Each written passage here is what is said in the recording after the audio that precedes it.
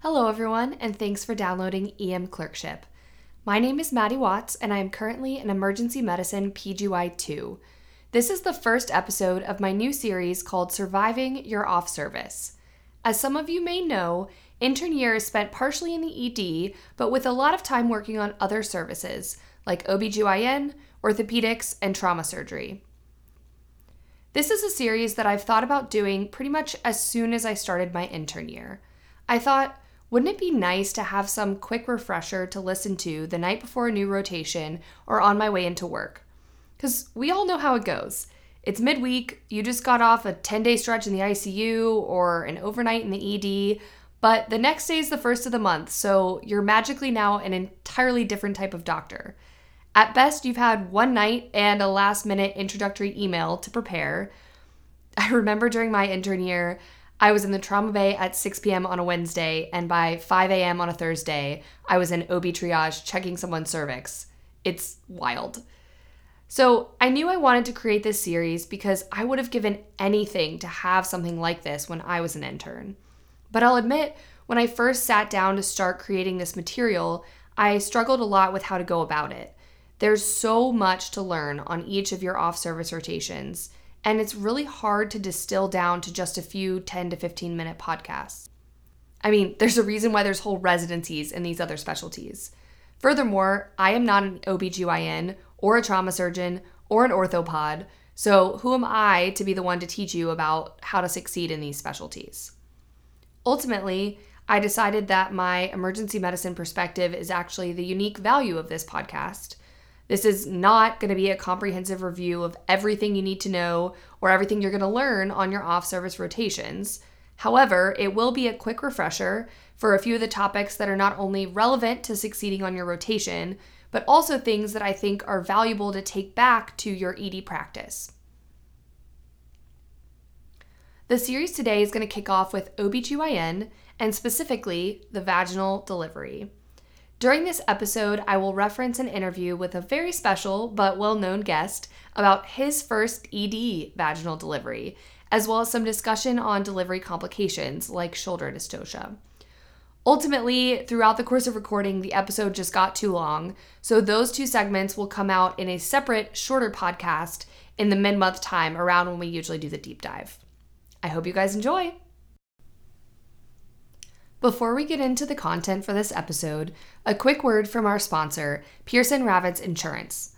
As you all know, Pearson Ravitz has been a longtime supporter of this show, and they specialize in a product called Own Occupation Disability Insurance. This is something that virtually every physician should be buying as early as possible in their career, and certainly before the end of residency. Stephanie Pearson was a physician who herself was injured on the job and unfortunately learned the hard way that not all of these policies are created equal. Even though many of them claim to be policies designed for physicians, it's the fine print that matters. That is why you need to get an independent disability insurance agent who isn't captive to any one particular insurance company. They will tell you the pros and cons of all the policies that you qualify so that you can make an informed decision that's right for you.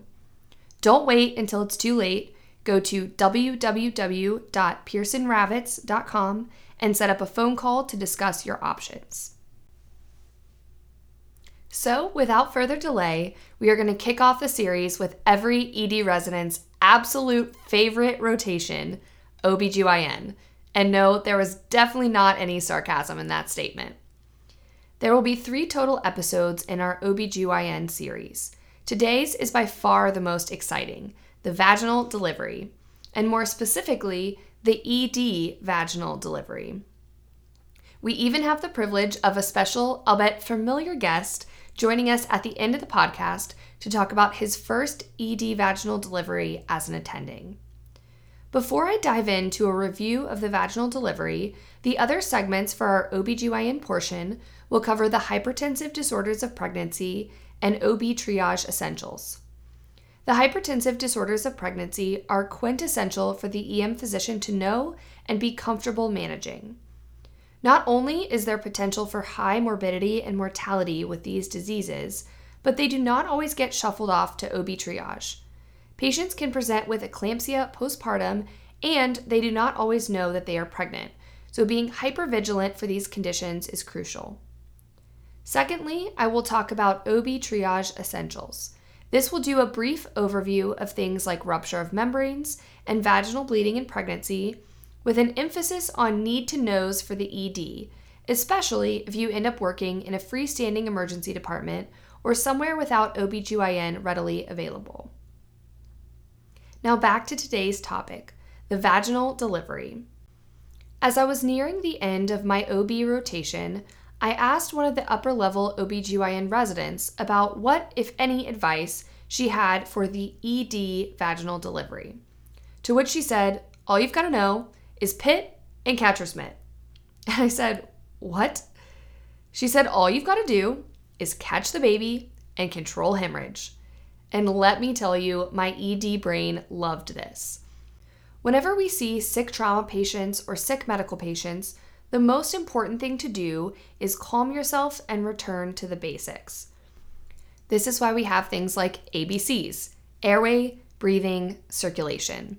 And that's why I loved this phrase, pit and catch or smit. It's simplified, but it allows you to remember the important things that you need to do. At some point in your career, there's going to be a woman who comes in full-on labor, and it will have been a variable amount of time since you last delivered a baby.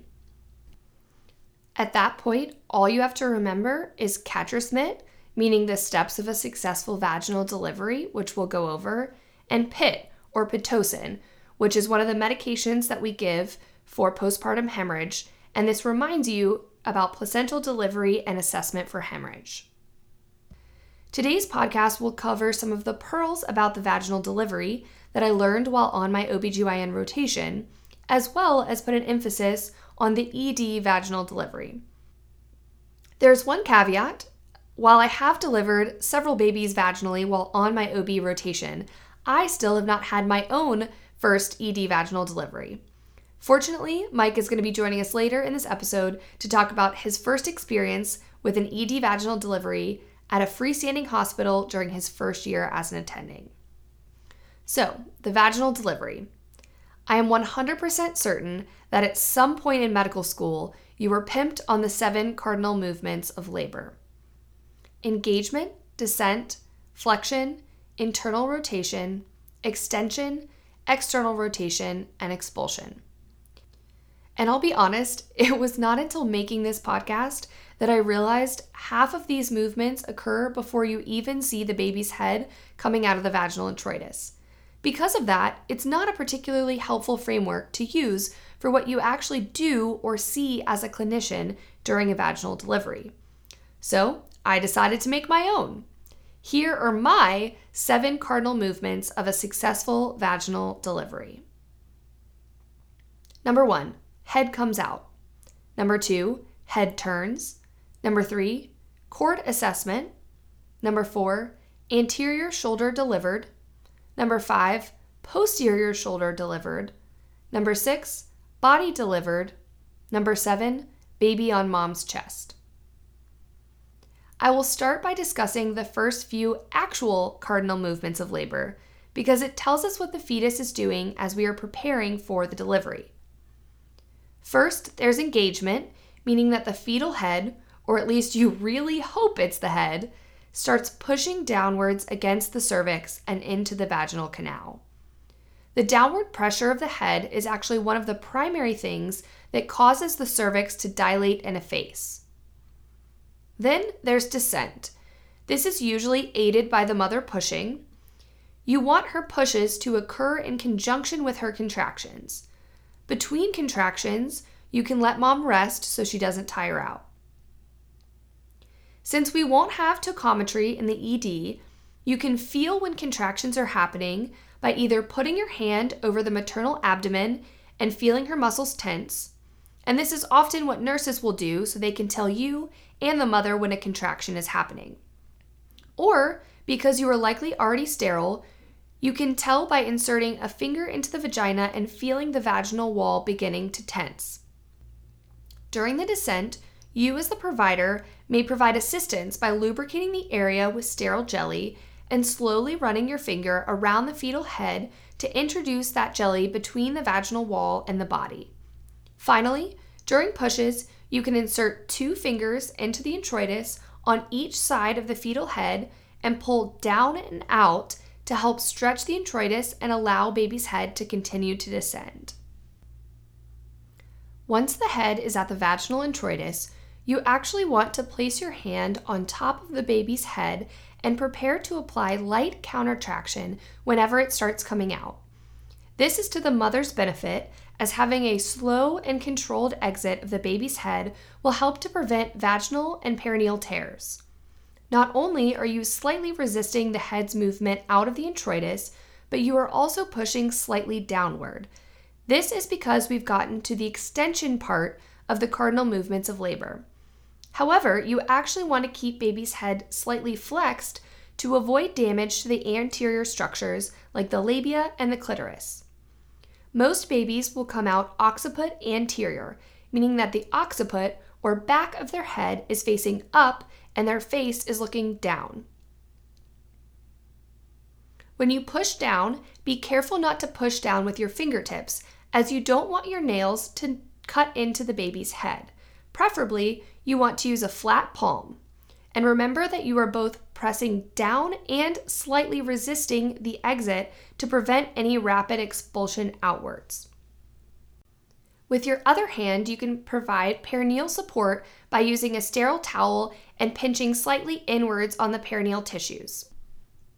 Your OB colleagues will likely show you how to do this on one of your first deliveries, and this is also a crucial step in helping to protect mother and prevent sources of hemorrhage. Once baby's head is out, you're gonna feel a need to do things. You're gonna start getting nervous because you really do not want to drop this baby. And maybe mom is screaming from the contraction pains, family is already crying and excited because they want to meet the baby, but it's your job to stay calm. The biggest tip I was given by my OBGYN colleagues was to give the head time to restitute. What does restitute mean? Basically, it means pick a side. Baby will naturally turn to one side or the other. They pick a side because this is the direction that their shoulders are facing. If you try to force them to turn their head the other way, then they will be twisted inside the body and it will hinder your ability to deliver the shoulders. Sometimes it can take a few seconds for baby to pick a side. While this is happening, this is your time to assess for the presence of a nuchal cord. Approximately 28% of deliveries will have a nuchal cord. It is extremely common. Fortunately, it is not as scary as it sounds. Most cords will be loose. You can assess for this by trying to fit your finger underneath the cord. If it is fairly loose, you can go ahead and slip the cord over baby's head. If you're not able to fit it over the head, you can actually deliver through a nuchal cord, though it is very important to hold baby low and close to the introitus. Before lifting up to put baby on mom's chest, lower them slightly to allow for the cord to be untangled. Sometimes it may be easiest to have another person release the cord while you are holding the baby. Okay, so let's say there's no nuchal cord and baby's head slowly turns to face the left side.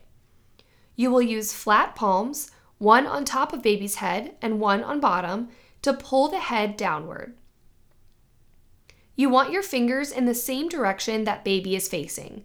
So in this case, if baby picks left, you want to stand slightly to the right and have both of your fingers facing the left.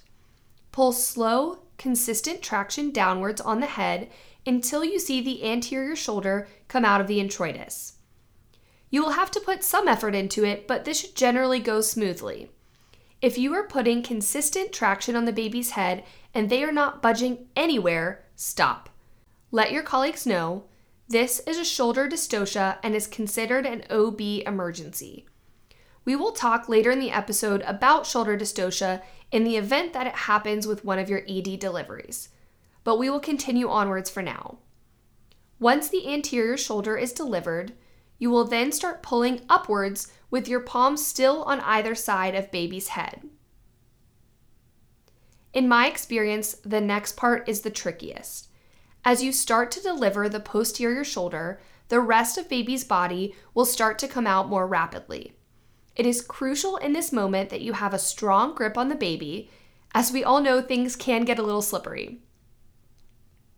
What I was told by my OB colleagues was that as you were pulling upwards, use your bottom hand to start gripping around the baby's neck.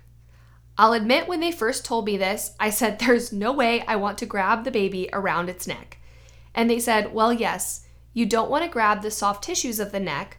However, you can grab around the back of baby's head and around the jaw, and this will give you a good, strong grip as you take your top hand to try to catch the buttocks and/or the feet. Per the OB resident that was teaching me, you should technically be able to hold the baby with just one hand around the posterior head and jaw. So in general, as you're moving down with both of your hands, start to use your lower hand to grip around the back of the head/jaw, and then move your upper hand to catch the buttocks as it comes out. Assuming the cord is loose, then you will be able to lift the baby up onto mom's chest. Don't let go until you are absolutely sure that both mom and one of your nursing staff has a good hold on the baby. All right, so you finally pass off the baby to mom and the nurses. You're probably sweating profusely underneath your gown at this point. However, your job is not done. Delivery is not complete until you've delivered the placenta and done a full assessment for hemorrhage. The first step of delivering the placenta is cutting the cord. Delayed cord clamping has shown benefits for babies, so usually you will wait between 30 and 60 seconds to cut the cord. You will clamp the cord proximally with a Kelly, squeeze the blood towards the baby for about an inch, then place another Kelly on the other side. Either yourself or a family member can then cut between the two clamps. Once you have a free cord, grab your supplies for placental delivery. You will need some kind of bucket to catch the placenta, and you'll need a sterile towel to apply fundal pressure. The biggest, and I mean the biggest, most important thing with delivering the placenta is that you must apply suprapubic pressure prior to ever putting any traction on the cord. Even though I knew this, there were a couple of times that I had grabbed the cord and was ready to pull and had forgotten this crucial step before OB stopped me. The reason this is so important is because if you pull traction on the cord without applying suprapubic pressure, you risk uterine inversion, and trust me, that is not something we want to happen. The pressure is not fundal pressure, but rather suprapubic pressure. You want your hand to go straight down just above the pubic bone. I typically apply this pressure with my left or non-dominant hand and then take my right hand and wrap my fingers around the Kelly clamp to apply slow downward and outward traction on the cord. As the cord starts to lengthen, you can remove your Kelly and clamp up closer to the introitus, being careful not to damage any maternal structures. This helps not to avulse the cord. Once you start to see the bulging placenta at the introitus, you can drop your clamp and start slowly twisting the placenta in a clockwise fashion.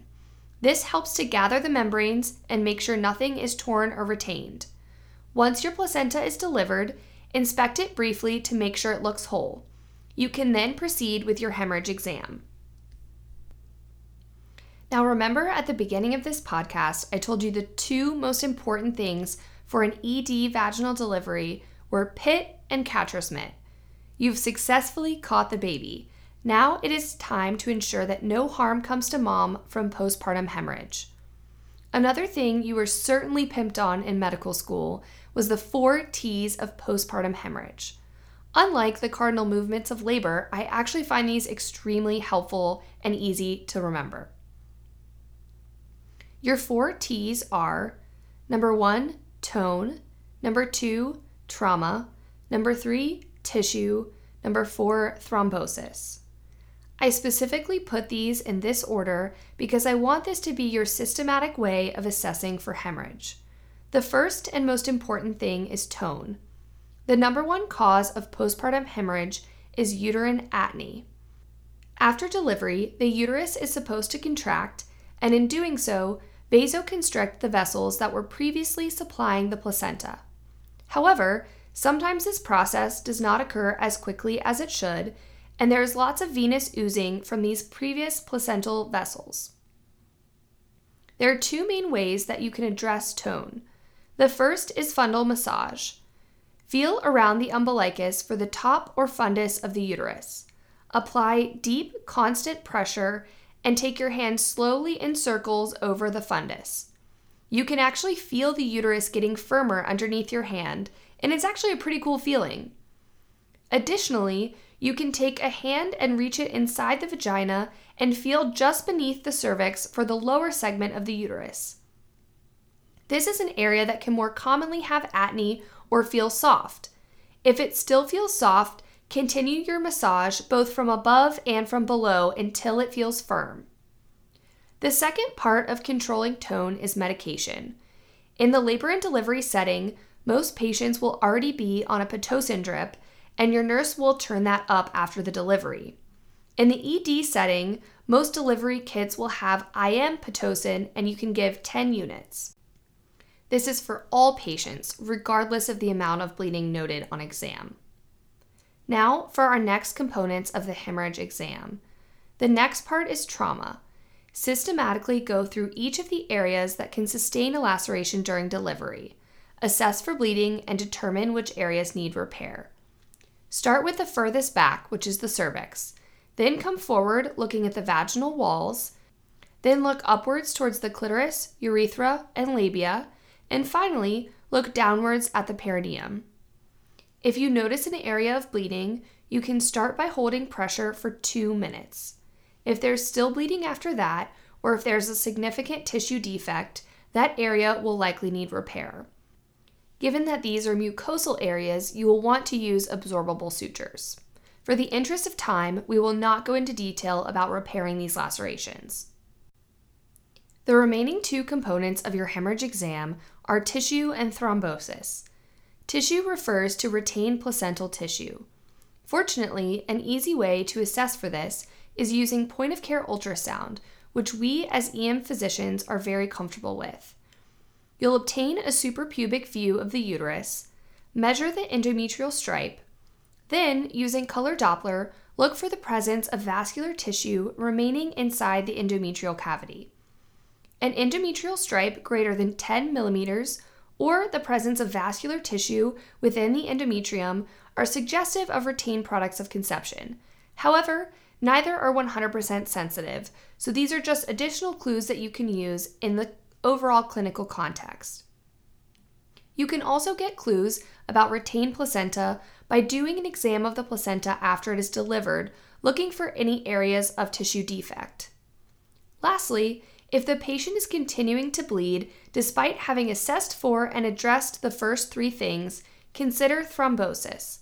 Thrombosis refers to coagulopathy, such as DIC or disseminated intravascular coagulation. If a woman is having a substantial amount of hemorrhage, you will need to obtain labs such as coags and fibrinogen and consider giving blood products in order to address the coagulopathy. Fortunately, we as EM physicians are also fairly good at addressing coagulopathy and bleeding, so in the interest of time, I will not go into this further. All right, congratulations, you just delivered your first baby. Let's go back and review briefly. The 7 cardinal movements of a successful vaginal delivery are: number 1, head comes out. Number 2, head turns or restitutes. Number 3, pause for cord assessment. Number 4, anterior shoulder delivered. Number 5, posterior shoulder delivered. Number 6, body delivered. And number 7, baby on mom's chest. Once you've delivered the baby, remember to apply suprapubic pressure before putting traction on the cord to deliver the placenta. After the placenta is delivered, remember your 4 T's to assess for postpartum hemorrhage. Number 1, tone. Number 2, trauma. Number 3, tissue. Number 4, thrombosis. Thank you guys for joining. I hope you enjoyed the first episode in this series. I'm really excited about it, and I can't wait to produce more content like this for you guys. This episode got a little long, so stay tuned for our mid-month episode, which will talk about shoulder dystocia and also have the much-awaited interview with Mike about his first ever vaginal delivery in the ED at a freestanding department without OB on call. But until next time, keep working hard, keep studying, and be sure to enjoy your shift.